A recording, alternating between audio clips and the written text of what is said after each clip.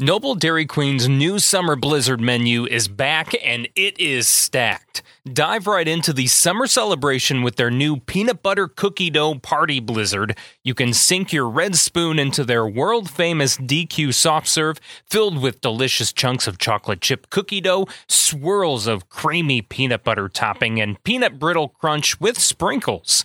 If the peanut buttery flavor isn't your jam, their fresh take on cobbler a la mode certainly will. Say hello to the Picnic Peach Cobbler Blizzard. You can also let your taste buds crumble with the ultimate cookie blizzard that features Oreo, Chips Ahoy, and Nutter Butter pieces. Dairy Queen knows everyone loves a good comeback, and fan-favorite blizzard flavors Frosted Animal Cookie, Brownie Batter, and Cotton Candy have made their triumphant return. Summer blizzard flavors are now available at your Noble Dairy Queen stores with locations in Kankakee, Bourbonnais, Momence, and Mantino. Happy tastes good. Thankful for the way these stories hold on to the lifetime we won't get back. I know these rivers carry on.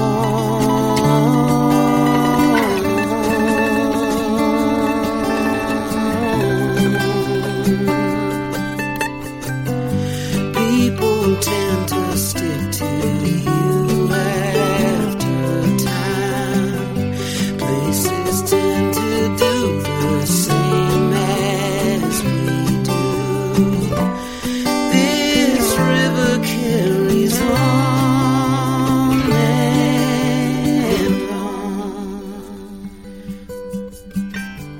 All right, well, hello and welcome to Kankakee Podcast, where we talk about the people and places of Kankakee County. I'm Jake Lamore, and today we are talking about one of Kankakee County's many treasures, many gems. There's so many things that have started here in Kankakee County, and one of them is Dairy Queen. Now, the first store was not here, but it was tested here first. And I'm pleased to say that Kankakee Podcast is proudly sponsored by the Noble Dairy Queen stores here in Kankakee County. And we are joined by Joe Rintelman, who operates those stores. And not only here in Kankakee County, but in the Aurora area as well. There's the Noble family-owned stores there. So, Joe, welcome to the podcast. Well, thanks so much, Jake. It's a pleasure to be here. And we're extraordinarily proud to support your efforts here. We think what you're doing is great. So thank you. Oh, thank you, Joe. You're too kind. It's been, I'll never forget, you sent me an email saying you were interested in being a sponsor. I did get teary-eyed. I really did at that point, because I was just like, oh my gosh, like Noble Dairy Queen, like, you know, Dairy Queen was born here in Kankakee County and he wants to be a part of this. It was just a very flattering, humbling thing to read and to come out of nowhere. So thank you for that. You know, there's so much that goes along with Dairy Queen that I have no idea where to start. I don't know if we should start by talking about how, because obviously your last name isn't Noble. So maybe we should cover that part a little bit. People be like, wait a minute, but he's not Joe Noble. He's Joe Rintelman. What? How, you know, so we probably should explain probably just a little bit on yourself and how you came into the Noble family. Certainly. I'd be happy to. So as you mentioned, we have 9 stores total, 5 here in Kankakee County and then 4 more in Kane County. And I married into it, to be quite honest with you. Married into the Dairy Queen money, man. That soft serve money. Yeah, well, no, it's a sweet deal. So anyway, no, my mother-in-law and my wife's aunt are Christy and Sue Noble, and my wife's grandfather is Sherb Noble, who started the soft serve and Dairy Queen revolution. And so I was originally a teacher. I taught technology and engineering, high school, middle school. When we had our first child, I stayed home and I talked to my father-in-law about potentially coming on board. So I worked in a part-time capacity. And as the kids have gotten older and my father-in-law has pursued some other interests, I've gotten more and more involved and help out as much as I can in our organization. And it's really a wonderful organization to be part of. We have great people. So your father-in-law would be what relation to Sherb then? That would be a son? Son-in-law. Son-in-law. Yeah. So it's just a son-in-law thing. We just keep passing it down to the son-in-laws. I'll give you a real quick funny story. So my mother-in-law and father-in-law met at Valparaiso. And they got Indiana? Indiana. Okay. Yeah, they were going to university there. And they got married, senior year of college right after. And my father-in-law approached Sherb about a job. He and Sue to run one of their locations. And Sherb said no. Wow. So Sherb had he regularly employed people he knew. He brought a lot of people from Iowa to run his stores. Because he went to college in Iowa. He was right? born in Iowa. Oh, he was born in Iowa. Yeah. Okay. Yeah. And he kind of had an unwritten rule that the couple needed to be married at least 3 years before he would let them run a store, because they had to work. First, I want to see if you guys are going to stay together or not, Exactly. and then I'll reconsider. Gosh, that's great. Exactly. So it was probably the best thing that ever happened to my father-in-law. So he ended up then going to dental school at Marquette in Milwaukee. He started in dental practice in Cedarburg, which is where we live, Cedarburg, Wisconsin. And then after Sherb passed away, they had the opportunity after a few years to take over active management. And he and Sue, my mother-in-law, and Christy decided that's what they wanted to do. And so they actually grew the business after that. But so he did that all while running his own dental practice, and my wife's a dentist now too. And your wife's a dentist, and still, I'm sorry, but the connection between Dairy Queen and a dent, it's just golden. I think it's complimentary, actually, but does your wife offer discounts for Dairy Queen customers? I mean, we particularly like the hard candies in the blizzards, the real fruit. No, I'm just kidding. We push the Heath bars on everyone, Absolutely. Oh, my gosh. So, yeah, it's great. It's a great organization to be part of, and I'm glad that everything's worked out the way it has. So where did you and your wife meet then? In high school. In high school? Yeah. She didn't grow up here in Kankakee, did she? No. So my father-in-law is originally from Wauwatosa, Wisconsin. So when Sherb said no, they moved to Milwaukee, back to Wauwatosa, where my father-in-law attended Marquette Dental School. Okay. And when they were looking at places, they saw Cedarburg as a growing community. And it's a very quaint, beautiful community. And so he settled there, started his practice, and raised his family, and fortunately for me. Yeah. So my family's, I'm fifth generation Cedarburg, so we've been around forever. You've been there for a long time then. Yeah. Okay. Yeah. So they were the newcomers in town. Okay. Yes. It blows my mind how, the Noble family went from being here in Kankakee to being up in Wisconsin, though. It's interesting how well, Sherb was always here. Sherb lived here his whole life, and, they regularly came to visit. My wife's aunt, Christy, moved back to Iowa to where both her mother and father came from, so that's where she lives now. Oh, okay. But, I love coming here, and it's a very comfortable place for me to visit. I'm proud to have a business here for sure. Well, happy to have you here. So we can start with talking about Sherb some more, I guess. Sure. Let's do that. Because before, I guess, to kind of trace on his backstory a little bit, we did briefly mention he was actually born in Iowa, but then eventually made his way to Kankakee. It was after college, or something like that, right? Yeah. So he was 1908. He's born in Clemens, Iowa. His father was a country doctor, and actually his father's family was quite enterprising. His uncle, for instance, created the Noble plow. there's a little village in Canada named after Charles Noble. And basically this plow tilled the earth without wrecking the roots. So during the Dust Bowl, during those times, so much erosion was happening, and this plow changed things. So we're talking about a revolutionary family here. Absolutely. From plows to ice cream. Absolutely. So anyways, his dad was a country doctor, and he grew up walking cows to pasture for $1 a month. And he also washed dairy buckets at the local creamery. He left Clemens to go to Ames, to Iowa State University, for a 2-year dairy course. Graduated in 1927, and then he returned back to Clemens to run the creamery.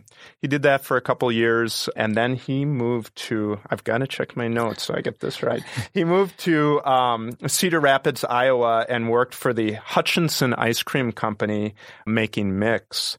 And then he also lived in Iowa City, and interestingly, he was an athlete, and he played semi-pro basketball for the Cardinals in Iowa, and they toured the state and whatnot. But during that time, he was, where was he? Was he a tall guy? He was. He was pretty tall. From the pictures, I couldn't tell. Yeah. Yeah. But during that time, he was delivering mix and dairy products, and we believe that's when he became acquainted with the McCulloughs. The McCulloughs had their homemade ice cream plant. At that time, it was in Davenport, and we believe there was a connection there. And the McCulloughs then moved their plant from Davenport to Green River, Illinois. And somehow during that time, we think that connections kept going. And in 1938, Sherb did move here to Kankakee. And he, in his own words, he said, through their connections, in reference to the McCulloughs, he opened 5 ice cream parlors, traditional hardpack ice cream, and they provided him with his ice cream. So that was all in 1938? He opened those 5 stores? He opened 4 in 38 and a 5th in 39. Oh, my gosh. Yeah. And I know 2 of those were in Kankakee. 3 were in Kankakee. Would you like the addresses? Yeah, I mean, please. I don't know the numbers, but I know one is on Court, one was on West Avenue. Yes. In Kankakee. Yeah, and then 911 South Washington Ave was the third one. So, yeah, in the 700 block of East Court Street, and then the West Ave store downtown, which is where that first soft serve sale was. And then he had one in Chicago Heights and Blue Island. So pretty much what it was, I didn't realize he moved to Kankakee the same year as that monumental, or I should say historical, sale of the soft serve. That was in 1938. What was it? It was August 3rd. I'm pretty sure it was August 3rd. Okay, so August 3rd, 1938. Yeah. Maybe 4th. Okay, well, we'll say August of 1938 is when that soft serve sale was, and so his ice cream stores, he's serving the Hutchinson ice cream, right? Homemade. Yes, the McCulloughs. He's already serving the McCulloughs hard packed ice cream, and so they're like, "Hey, we've got this new thing we want to try. Would you like to try it at your store?" I mean, is that? Yeah, more or less. So basically, Grandpa McCullough, the elder of the McCulloughs, because through making ice cream for so long, he knew that it tasted best fresh from the freezer. Really, the only reason we freeze ice cream that hard is to be able to transport it and keep it for later. And he thought it tasted best fresh out of the machine. And so he wanted to try it. He thought it was better on your taste buds. And he wanted to try it. He's like, I think we could sell soft ice cream. Hey, sure. What do you think we can do? He said, well, let's try an all-you-can-eat for 10 cents sale at my store in Kankakee on West Ave. And so I think it was the 4th. On August 4th, yeah, it was. From 8 to 9:30, they had an all-you-can-eat for 10 cents sale. And they didn't have a machine at the store, so they brought it and they hand-dipped it, but it was soft. It was warmer than usual, and people loved it. So did they just kind of keep it out of the freezer to keep it On the softer side, since they didn't have the invention of that type of freezer yet? Yeah, they probably had it in the freezer, but it was after it came out of the machine, it didn't go into the freezer to freeze hard. Right. So, okay. Yeah. So they were hand scooping it, and they sold 1,600 servings. Sherb said they almost pushed those storefront windows in. There were so many people, and they were even eating ice cream in the tavern on the corner, he said. And if I'm not mistaken, speaking of tavern, a point of reference, and I could be wrong, where that West Avenue store was, where that sale was, it's not too far from where Tiny Tap is today. Yeah. I think. Yeah, and I think they just put an axe throwing. Right. Yeah, Splitting Targets. Yes. Splitting Targets is right there too. So anyway, this massive sale, and it's a hit. Right. And so the McCulloughs tried it again 2 weeks later in Moline. Same experience. People loved it. So they knew they were onto something. The problem was, how do you get a machine that can be on site and deliver this fresh to the customer? And they were really scratching their head. And so the younger McCullough was on his way home from Chicago, and he saw a custard stand on the side of the road one day. And he stopped in and he saw that they were creating fresh custard on site. He's like, that's it. That's the machine we need. So he asked the proprietor about the machine. He wouldn't tell him anything. Of course. So through some digging, they found a gentleman named Harry Oltz in Indiana. And Harry Oltz was the one who created this machine. And so they worked things out. He agreed to share his patent with them. But that custard machine used ice and salt, not conducive to mass production on site. So the McCulloughs then approached the Stolting brothers in Kiel, Wisconsin. Been to the plant before. We have all Stolting machines in our stores currently.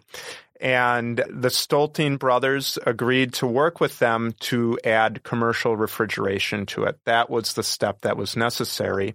And so the Stoltings asked for quite a bit of money up front in case this didn't work out. Yeah.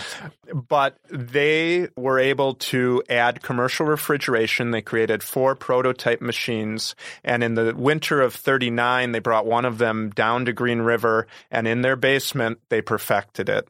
And they got it to work. And then in June of 1940, that's when they opened the very first Dairy Queen in Joliet. Sherb and the McCulloughs, and then Sherb bought them out at the end of that season. So, and then... Why wasn't it Kankakee, though? Do you know why? Was there any reason? It just happened to be Joliet? All I can surmise is that he didn't want to cannibalize his own business. He already had 3 going concerns here. So why would you try and something new? And it was probably a market he wanted to get into anyways. Yeah, because he already had quite a few in Kankakee. So he thought, well, Joliet's the next bigger city. Mm-hmm. Well, and then in 1941, he opened a second location on Ohio Street in Aurora. So he kept moving, expanding in that way. He had the first Dairy Queen, and then in 1941, the second Dairy Queen opened in Moline, and then Sherb opened the third one in Aurora, and those were drive-up Dairy Queens. So that was was that kind of a new concept still at that time, the drive-up? Very much. Okay. Yeah. So 1941, he opens his second Dairy Queen, and then he enlists in the Army. And how old was he at that point, though? He was quite old. He wouldn't have had to go to World War II. He chose to go to World War II. I was going to say, when I read that, I thought, wouldn't he be kind of old to be going to World War II? But he did anyway. He did, and it's astonishing to me because here he has 5 hardpack ice cream stores, just opened a new Dairy Queen, 2 new Dairy Queens, and he entrusts the people that are running those stores to continue his operation while he's gone. And he was gone from 1942 to 1945. And all the stores stayed in operation during that time? Yeah. Wow. Yeah. It's hard for me to fathom that, making that decision. It's pretty impressive. It's very impressive. Did he see any action in the war, or was he primarily away from it? So he was a corporal in the artillery battalion. There are a ton of pictures. I think being a little bit older and probably having more funds than the normal GI did, he took a camera along, and we have tons of photographs of these various places. Oh, that's incredible. Yeah, so he was in the European theater, entered through North Africa, and then up through Sicily and into France. But I think he was on the tail end of things. I don't think he was ever on the true front lines, if you will. Sure. Yeah, that was kind of after the major battles. Mm-hmm. So then he comes back in 1945. Children are naturally drawn to art and the creative process. For them, it can be a form of expression as they explore the materials, gain confidence, and feel a sense of competency as they create something based on their own ideas and efforts. That's why Little Me Studio in Bourbonnais created the Big Kids Art Lab for ages 5 to 12. Little Me Studio crafted this safe space for your big kid to slow down, be in the moment, and be comfortable making messes while trying something new. Big Kids Art Lab meets every Thursday from 4:30 to 5:30 p.m. at Little Me Studio across the street from Olivet Nazarene University in Bourbonnais. Studies indicate that art making has so many positive effects for the brain, body, mind, and heart. Enroll in one class at littlemestudio.com or sign up for the entire session and save. littlemestudio.com to sign up for Big Kids Art Lab. Make sure you follow Little Me Studio on Facebook and Instagram. Yes, and the McCulloughs had sold all of his territory. Wait, sold all of his territory, like, as far as... So the way that they started, if you wanted to open a Dairy Queen... Oh, that's what I was going to ask. Sure. At that point, was Sherb a franchise or just a partner or in Dairy Queen or what? Yeah, so what they started to do was people were starting to approach them wanting to open Dairy Queens. And so what you ended up doing is you bought the machine, the Dairy Queen machine, and they'd sell it to you. They sold you rights to a certain territory, and depending on how much money you had, you could get a single town, you could get a county. They even sold whole states. It was very disjointed, but the way they made money was you bought the soft serve machine and then you paid them a royalty for every gallon of mix you put through that soft serve machine. So sure, eventually that was kind of the arrangement after, things started to work out. But he got home and they sold his territories? They had sold all of his territories. Did he buy those already, or were those just promised to him? Or that is not completely clear to me, but clearly they were his because McCulloughs bought them back and gave them to him. So they thought maybe they did that because, if he doesn't come back from the war, I mean...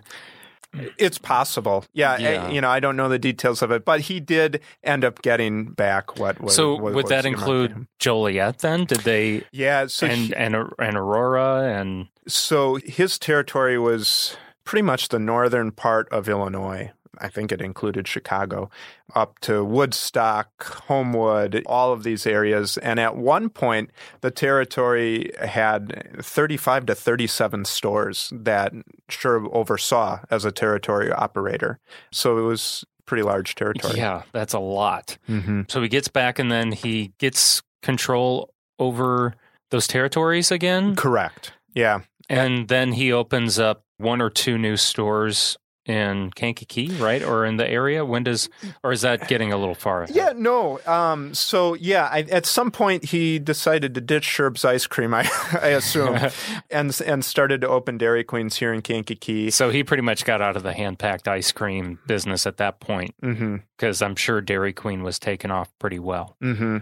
So some of the stores he owned directly, and some of the stores he sub-franchised. And I can't tell you exactly which ones were which, but in 1947, Maple Street opened. There is a picture, and I showed it to you earlier. It looks like the West Avenue Sherb's Ice Cream may have been a Dairy Queen for a while, that they redid the front storefront. But I don't have any record of that other than that image. I should my friends over at the Kankakee County Museum yes. might be able to tell us. Because sometimes I can give them an address and they can look up and see, and they might be able to tell us if at one point there was a Dairy Queen operating in there or not. Yeah, and in looking at some canceled checks from that era, at some point the checks went from saying Sherb's Ice Cream to Dairy Queen. So, yeah, maybe that's where I should look. So Maple Street was the next Dairy Queen that he opened in Kankakee. So that was before Wall Street then? Yes. Wall Street, okay, I thought Wall Street came... No, the West Kankakee, Wallen Station was 1950. And that was, and he loved to do this. He would buy old service stations or old filling stations, and he then turned that filling station into a Dairy Queen. Smart man. Yeah. One of our stores in Aurora, same thing, was an old motorcycle repair shop turned into a Dairy Queen. So the oldest Dairy Queen that you have then is Maple in Kankakee, or is it one of the other locations in like Aurora? We sold the Ohio Street store in Aurora in the 90s. So yes, Maple would be the longest ongoing, and then Lake Street in Aurora probably is second. But Station Street is 1950. And then, so interestingly, there were 2 stores in Bradley. Yeah, which I did not know. We were just talking before we started recording, and I thought for sure there had never been Dairy Queens in Bradley, but there was. Mm-hmm. Yeah, they were both in the 60s. So there was one on Route 54 North, and then another one at 840 West Broadway. And wait, on Route 50 or 54 or 45? 40. I might have made some error. Sorry. No, it's okay. I'd have to look. I may have typed it Well, wrong. You might have just mixed up the Yes, number. Yeah. I've been known to do that. It's okay. So probably on Route 45. Then. Yeah, I think so. So yeah, there were 2. And then at some point in the 60s, those closed. And the Bourbonnais store was built in 67. And some of our listeners might remember that the Bourbonnais store was about to open. And one Sunday, my mother-in-law and Sherb and Christy, and I don't know if it was their mother or not, but they drove by and there had been a fire. And so the opening of the Bourbonnais store was delayed. Oh, no. Did they figure out what caused the fire? Was it arson? I think it was electrical. I think it was electrical. But so that was delayed, but it opened. And that WKAN broadcast picture you were showing me, was Yes. that from that location? That was Maple Street. That was Maple Yeah. Street. Yeah. Okay. I couldn't remember. Yeah. But Pembroke Township had a Dairy Queen. That Sherb opened up, or was it like probably a sub? Yes, exactly. Okay. So he may have owned. Yeah, I don't think he owned the building in that one, but that was in 1978. I don't know how long it lasted. It might have only lasted 1 or 2 seasons, but there was one there. The village, the mayor of the village of Hopkins Park was just here this morning. I could have asked him if he thinks they could support a Dairy Queen there. Yeah. So that's funny. So, and then actually Mantino had a Dairy Queen in the 50s, and then it shut down. I know there was one in Peatone, too, for a time.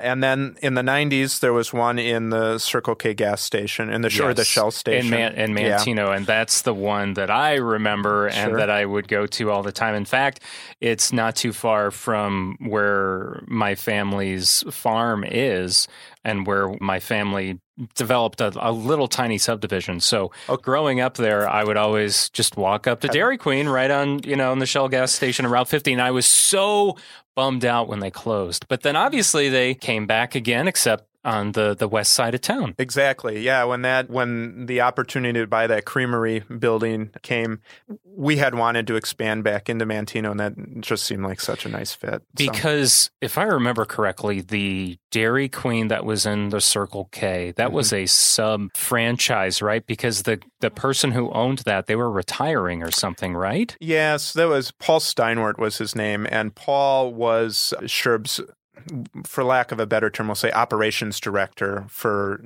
decades. And Sherb let Paul open a couple of stores. I think he had 3 stores total, and that was one of his. But yes, he retired, and the Noble family didn't want to continue, or it might have been in the bank at that time. Okay. So, yeah. Now, the Moment store is similar how the old Mantino location used to be. It's inside of it is a Circle K. It is. Circle K gas station. Was that one of the stores that he had operation of too then? I think the Noble organization always owned that store. I think Paul oversaw it and oversaw the development of it, but that opened in 93, and I think that's always been part of our company, if you will. Mm-hmm. Yeah, the Dilly Bar was around at this time, right? Yes. And what were some of the, because this is pre-Blizzard days, and... Well, yeah, the Dilly Bar debuted in 1955. So Dairy Queen had been around, but, they were selling quarts, sundaes, cones, and shakes. And that was about it. So they needed to start to expand. And so come up with new things. Exactly. So novelties came along. And I read someone had taken like a round container top and put some Dairy Queen in it and put a stick in it, froze it, dipped it in chocolate, and handed it to someone. And the boy's response, well, isn't that a dilly? And that's how the name came. So, golly gee. Yeah, exactly. Golly gee, Joe. It's so interesting. So yeah. And, the Dilly Bar, they started putting banana splits on the menu before that in 51. And then Mr. Misty in 1961. So that was the first non-dairy Dairy Queen product. Yeah. So yeah. Allegedly, Sherb, when they were trying that out, Sherb had one at his house, and his neighbor came over and they tasted it. It was good, and his neighbor said, this might taste a little bit better with something special in it.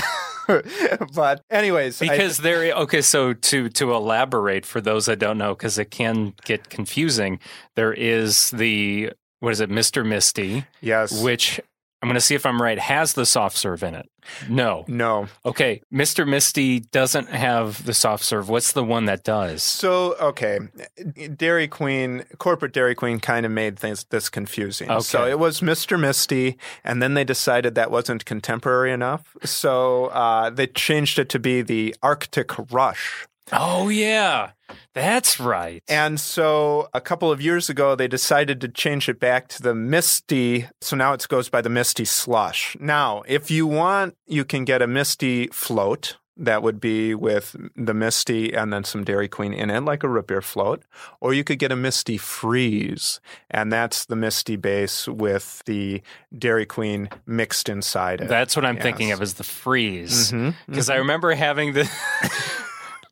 my son Owen and I were in the drive-thru, and he loves the color blue. So he sees the blue raspberry. Yes. And he's like, I want that. I'm like, well, there's no ice cream in that. But then I see on the menu that the Misty Freeze. The Misty Freeze has the soft serve in it. So I'm like, oh, well, let's get that and see. Yes. See, he'll get his soft serve and the other... the slush or slushy, whatever you want to call it.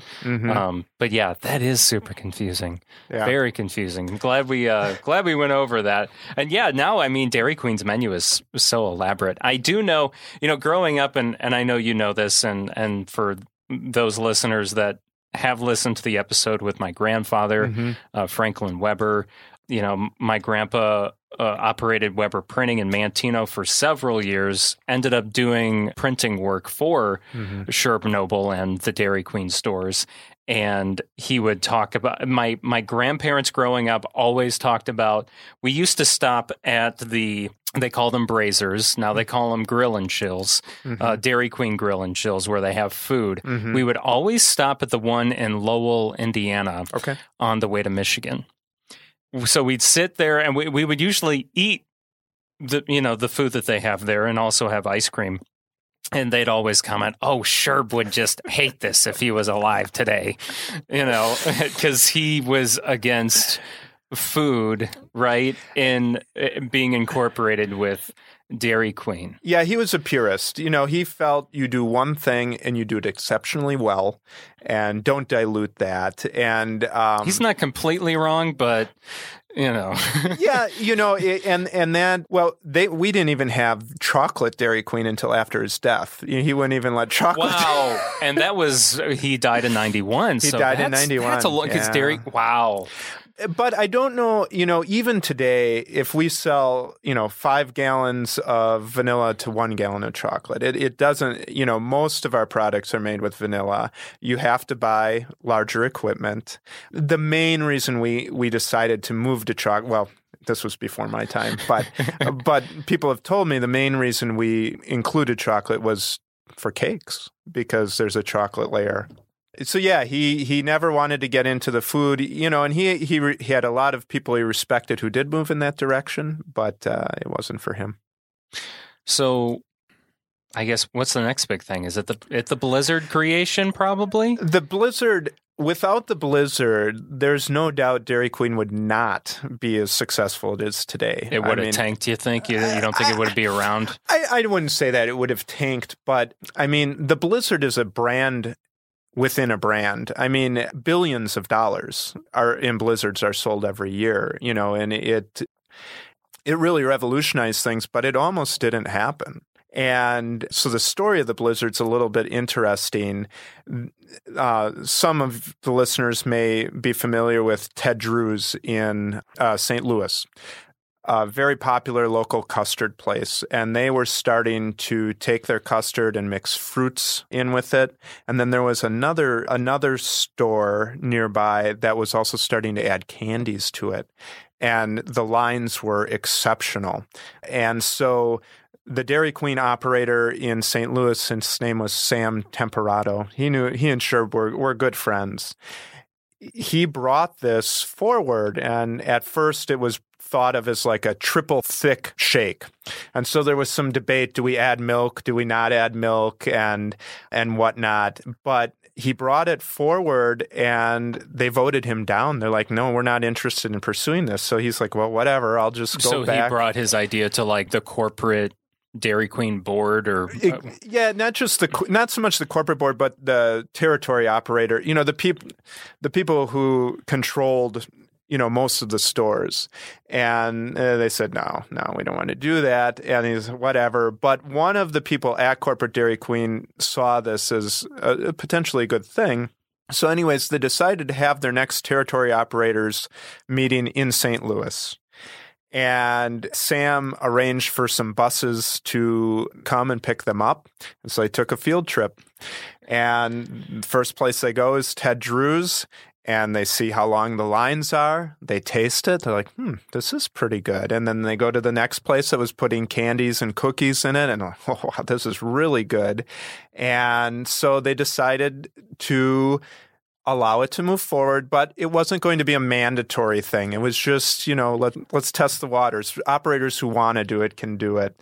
And, well, the operators who did it saw their sales increase 30%, and pretty soon... That's a huge mark. Oh, it's... So did they first start testing it then in St. Louis then? Is that he had been? Yeah, he had been using it. Part of the thing is you needed a more powerful blender. The shake mixers wouldn't cut it. So, we got past that. Duke Manufacturing, I believe, made something for them. But then... It took off, and Dairy Queen, the system's never looked back since. And so what was Sherb's stake in the Blizzard? I don't know, and no one's ever told me. Really? Like none of your relatives, none of your wife's side of the family has ever divulged on... I'll have to ask Christy. I remember there was a Dairy Queen convention in '85 in Hawaii, I'm pretty sure, and I think that's where it was unveiled.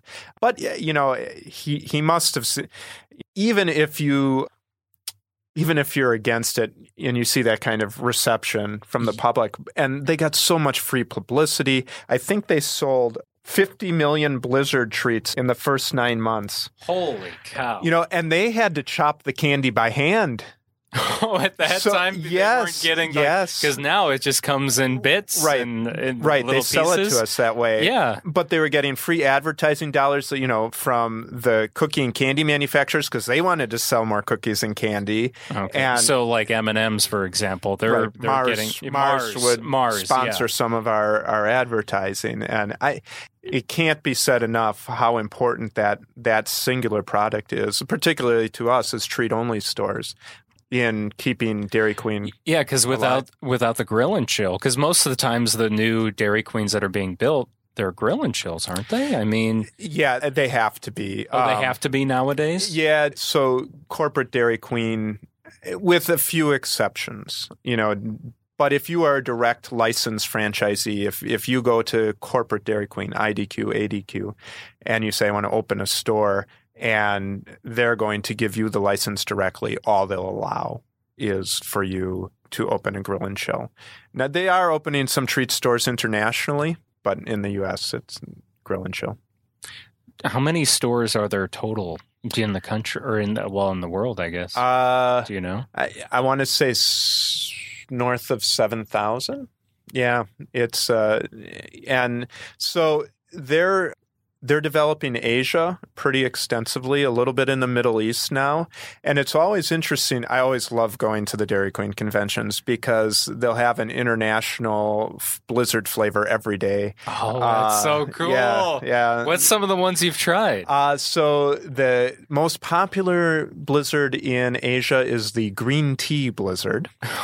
Yeah, it's interesting. It wasn't too bad, except that it had these weird toasted sesame things in that tasted a little odd to me. Yeah, that would be a little strange. But there was some of the Mexican. Oh, that would be interesting. Are really good. Yeah, are really good. Although there was one this year, it was basically ho-hos. Oh, and then there was another.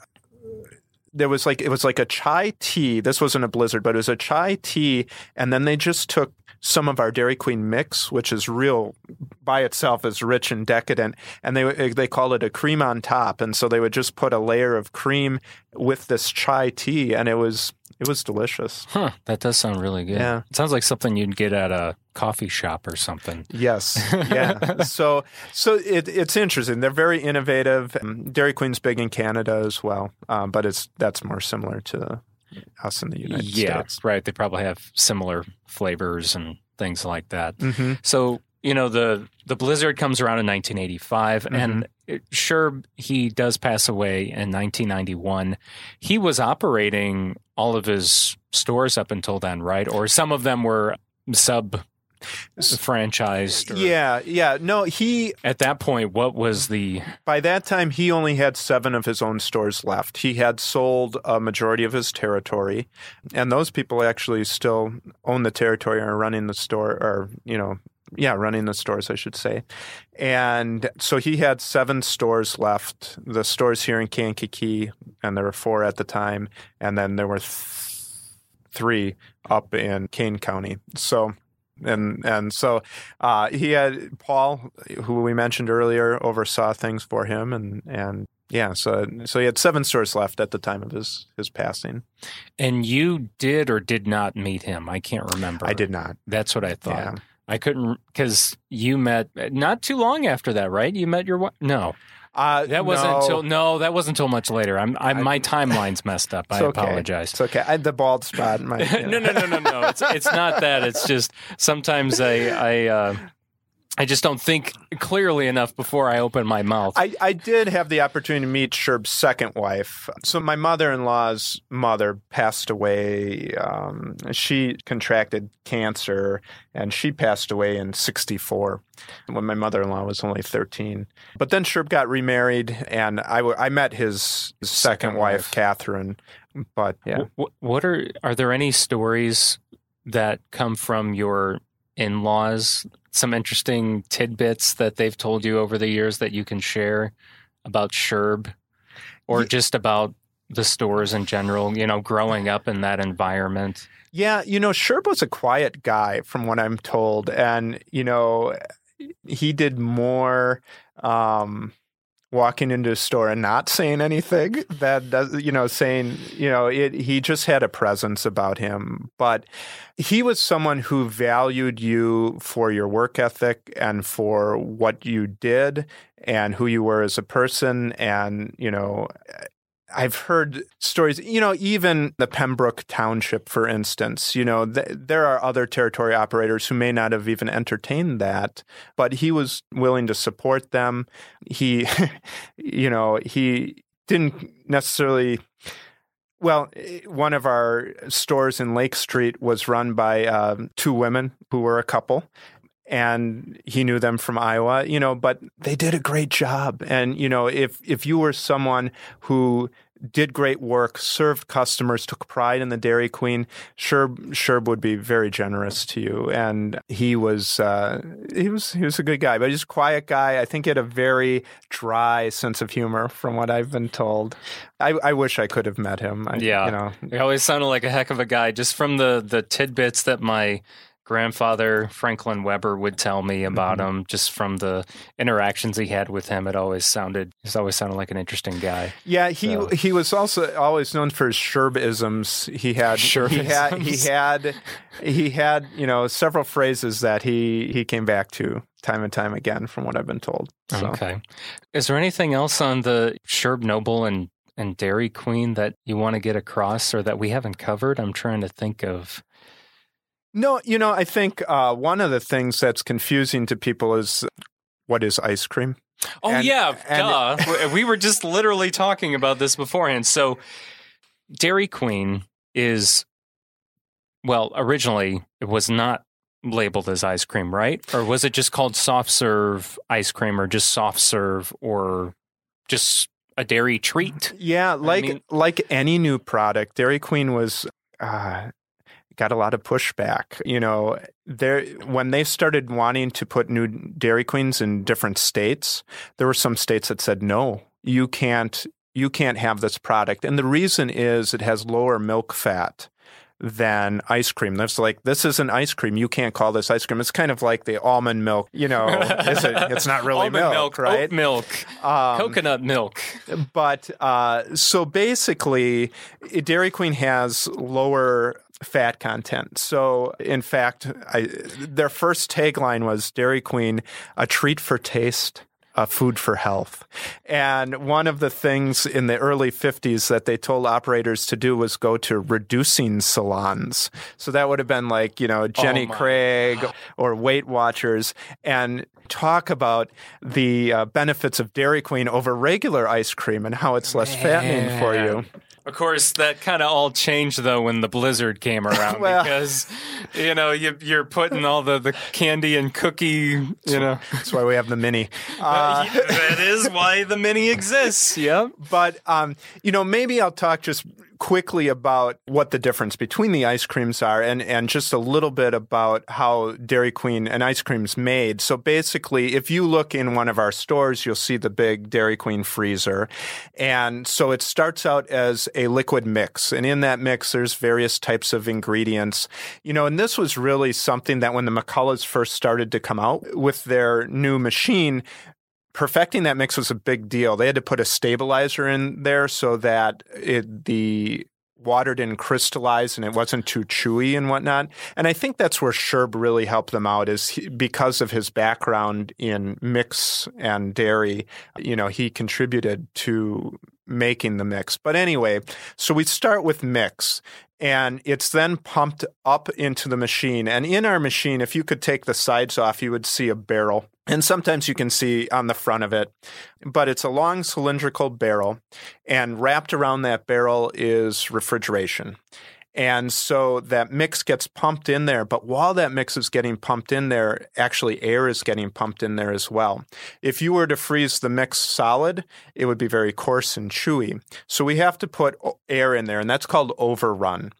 And so we pump some air in there, we pump the mix in, and then there's a big auger in there that agitates that mix and also pushes it towards the front of the spigot. And so it comes in, and as that mix changes consistency as it's pushed forward, and it gets colder as it's pushed forward, so that by the time you get to the front of the machine and we open that spigot, it's perfect for consumption and presentation. But so what we have is actually used to be called ice milk. We weren't allowed to even reference ice cream. It was dairy, but it wasn't ice cream. It was Yes. ice milk. And I know, like I was telling you before, that's what my mom always called it, ice milk, because she, she's from that generation where it wasn't called ice cream. Right. And even in my family, in the Noble family, we refer to it as Dairy Queen. Would you like some Dairy Queen with your pie? Yes. And that was another thing my grandfather made a point to put out as, it wasn't ice cream. It was a dairy, you got a Dairy Queen. It wasn't getting ice cream from Dairy Queen. You got Dairy Queen. Exactly. Yeah. So ice milk or reduced fat ice cream has less than 10% milk fat, and ours is right around 5%, maybe even a little less. And we pump about 40% air into it. So for every gallon of mix, we get 1.4 gallons of finished product. But then if you look at ice cream has to have a minimum of 10% milk fat. So it has to have 10% or more and no more than 100% overrun. So you think about that 100% overrun. So for every gallon of mix, you're getting 2 gallons of product.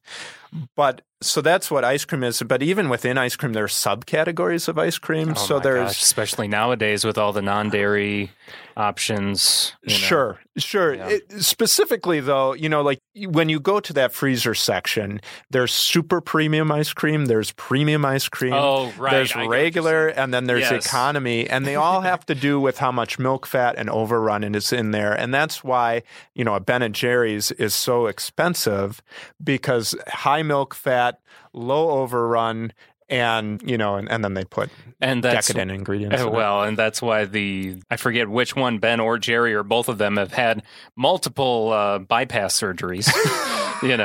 So that's been in the news quite a bit before, I remember. That's funny. So yeah, it only makes sense. You look at one of the small containers of a Ben & Jerry's ice cream, and it's in the thousands of how many calories you're consuming. Yeah. So, but then, and some people, custard has to have a minimum of 10% milk, but it also has to contain at least 1.4% egg yolk to be called custard. Oh, that's where that comes in. Because it's also, it is on a softer side. Mm-hmm. So it's similar in the sense that I guess depending on where you get it from. Yeah. Mm-hmm.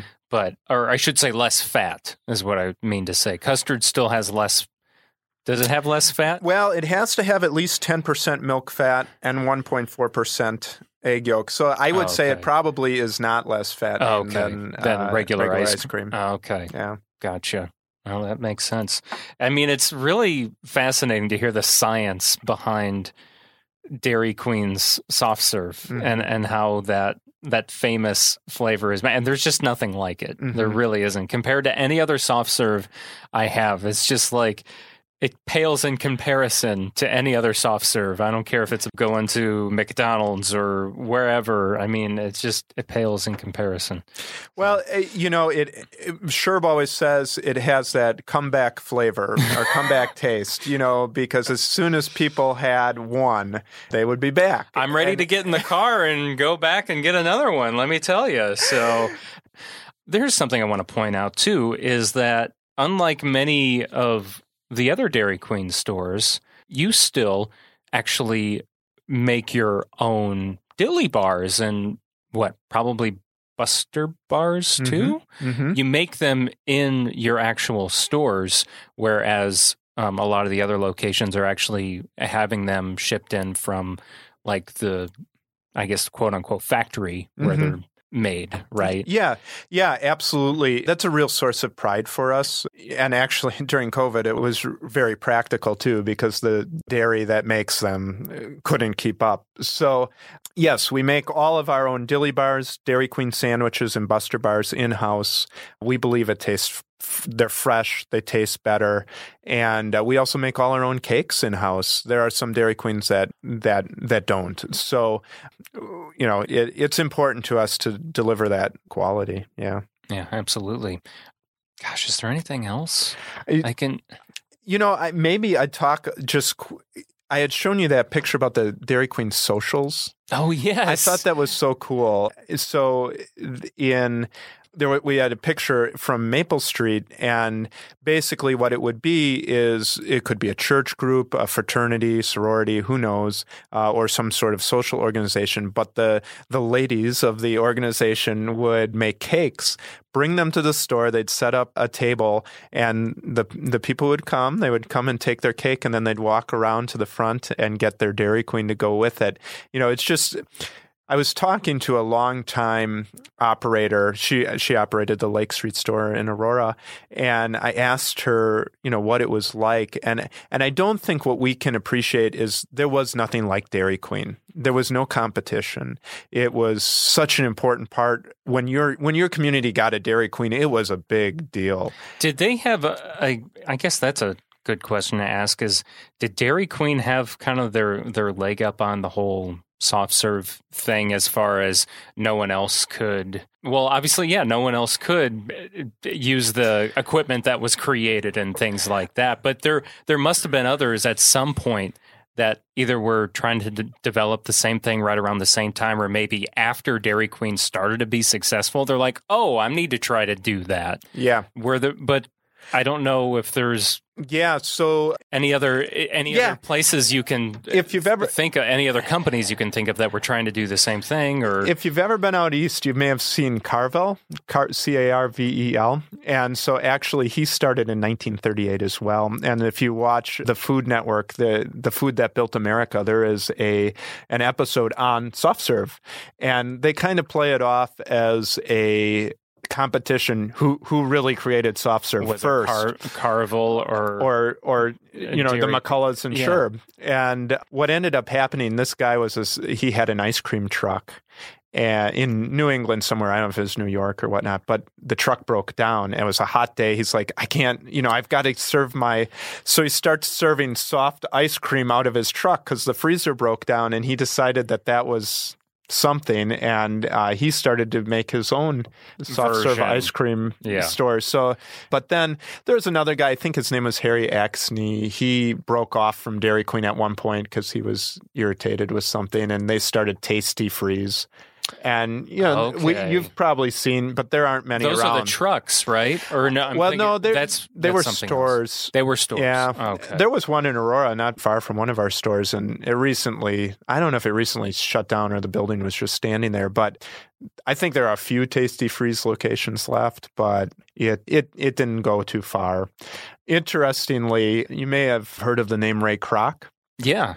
So before Ray Kroc started McDonald's, he was a malt machine salesman. And he called on Sherb, and he called on all the Dairy Queen operators. And there's a picture of him at one of the very first Dairy Queen operators conventions, sitting at the table with all the other guys. And there is a legend, and it's only legend, that when Ray was getting into McDonald's, he approached Sherb about being an investor, and Sherb said, "No, thank you. I'm in the Dairy Queen business, but thank you." So, wow. I don't know if that's true or not. Yeah, but it certainly is plausible. It certainly is plausible. Because that was all happening right around the same time. It was. A lot of those franchises. Yeah, and Ray Kroc really did. Dairy Queen was such an early franchise that it was quite disjointed, and it's kind of been a challenge for the whole of the organization. Dairy Queen operators are very independently minded, and so there are times when I'm sure people in Minneapolis, which is where Dairy Queen is headquartered, are frustrated. But all along, though, we all have pride in the product and the name, and want to do a nice job. Yeah, you got me hooked on it. So And thank you. You brought some, by the way. You did bring some dilly bars, and then you brought the frosted sugar cookie. Yes, which is part of the winter or it's our December blizzard of the month. December blizzard of the month, along with the candy cane chill. That's always good. Which you can also sample. So thank you very much for that. I'm trying to think if there's anything else. I know there's so many different pieces so many different stories and yeah, Sherb. I always find it interesting where people live when Sherb first came, he lived in the YMCA. No way. Like so many. And it's torn where it was at the time is torn down now. Yes. But that was very common for young men when they came to town before they had a place. Which is why the song is the song. That's what they're talking about, right? It is. So he lived there, and then when he and Bess got married, they actually lived above the West Avenue store, and then they built a house on Osborne. And then Sherb's final home was out on Marquette Lane, out in Shore Acres. So. Anything else you want to add, Joe? I mean, this has been a lot of fun. We always hit it off well, and it's always fun just to hang out with you. I hope I haven't bored you with... Absolutely not. I could do this all day. I think it's fascinating, especially... always one of the first things I explain and say to people when they have no idea where Kankakee County is or Kankakee in general. They don't know much about it. I'm always proud to say that Dairy Queen, in a roundabout way, was born here. The first Dairy Queen was not here, but they tested their product here, if you will. Absolutely, and 2023 will be the 85th anniversary of that. So I think we'll be celebrating that. We're going to have a big celebration. We are. Yes, maybe a live podcast. That could be fun. Something. Yes. I don't know. We'll think of. Yeah. No. We're already starting to plan to celebrate because it's a really. It's an amazing milestone. It is. And the fact that your family is still involved is wonderful. Thank you for taking up that torch and continuing it on, because it sounds like if you didn't, they might not have kept it going. I think that's true. And, they say, I think it's something less than 15, maybe 10% of businesses make it to the second generation and single digits make it to the third. And you have to be very proactive to make that happen. And we've been very fortunate, I should say my generation of the family, that my father-in-law and my mother-in-law and my wife's aunt have been very proactive in allowing the stores to be able to continue and prepare to move to the next generation. And, with any luck, there'll be a fourth generation. I certainly hope so. Yeah. I certainly hope so. Well, Joe, again, thank you so much for being on and just your support for the podcast, everything that your family's done for the community. Yeah. So. Well, I want to just reiterate too. Thank you, Jake. Being not from Kankakee, I have learned so much about all of the wonderful things that are going on in Kankakee through your podcast, and I think you do such a nice job of looking back as well as looking contemporarily. I was on a trip this summer, and I ran into someone who was born here in Kankakee, and he was of the era of the 50s and 60s and had nothing positive to say about Kankakee. That's usually what happens, yeah. And because of what you have taught me, and exposed me to, I was able to say, well, actually, there are some really great things going on in Kankakee. And we're so proud to be able to be part of that and see all the good things that are happening. And so thank you for highlighting that. It's really tremendous. Well, I'm very proud to say that, Dairy Queen is a part of our county's rich history. It's a very proud thing to wear. I feel like every resident of the county should wear, on their shoulders, to kind of tote that around. So, and the fact that it's still in the family. There's not that many. One of the only other ones I can think of just offhand is like Turk Furniture. Turk Furniture started way before, Noble Dairy Queen did. Mm-hmm. And it's still owned by the Turk family. Right. So that there's just not Many. So it's just cool. It's just cool to say. That's a great heritage. Thank you, Jay. Yeah, you're very welcome. That concludes this episode of Kankakee Podcast. I'm Jake Lamore. Thank you so much for listening.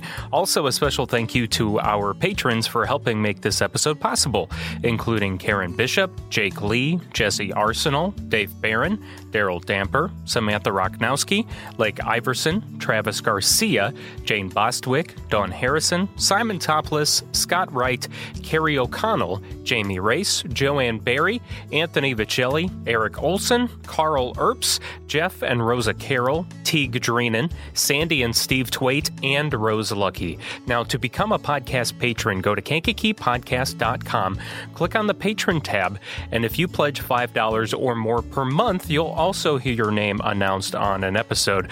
There's also other rewards like early access to new episodes or extended versions of episodes, discounts on upcoming special events if we have any. Currently, we don't, but there's other rewards included monthly. So your monthly pledge is truly appreciated. Our goal right now is to reach $400 per month, and right now we're about halfway from reaching that goal. So please sign up for the patron program today at KankakeePodcast.com. Our theme song is written and performed by Lupe Carroll and recorded by Daniel Bishop. This river carries on.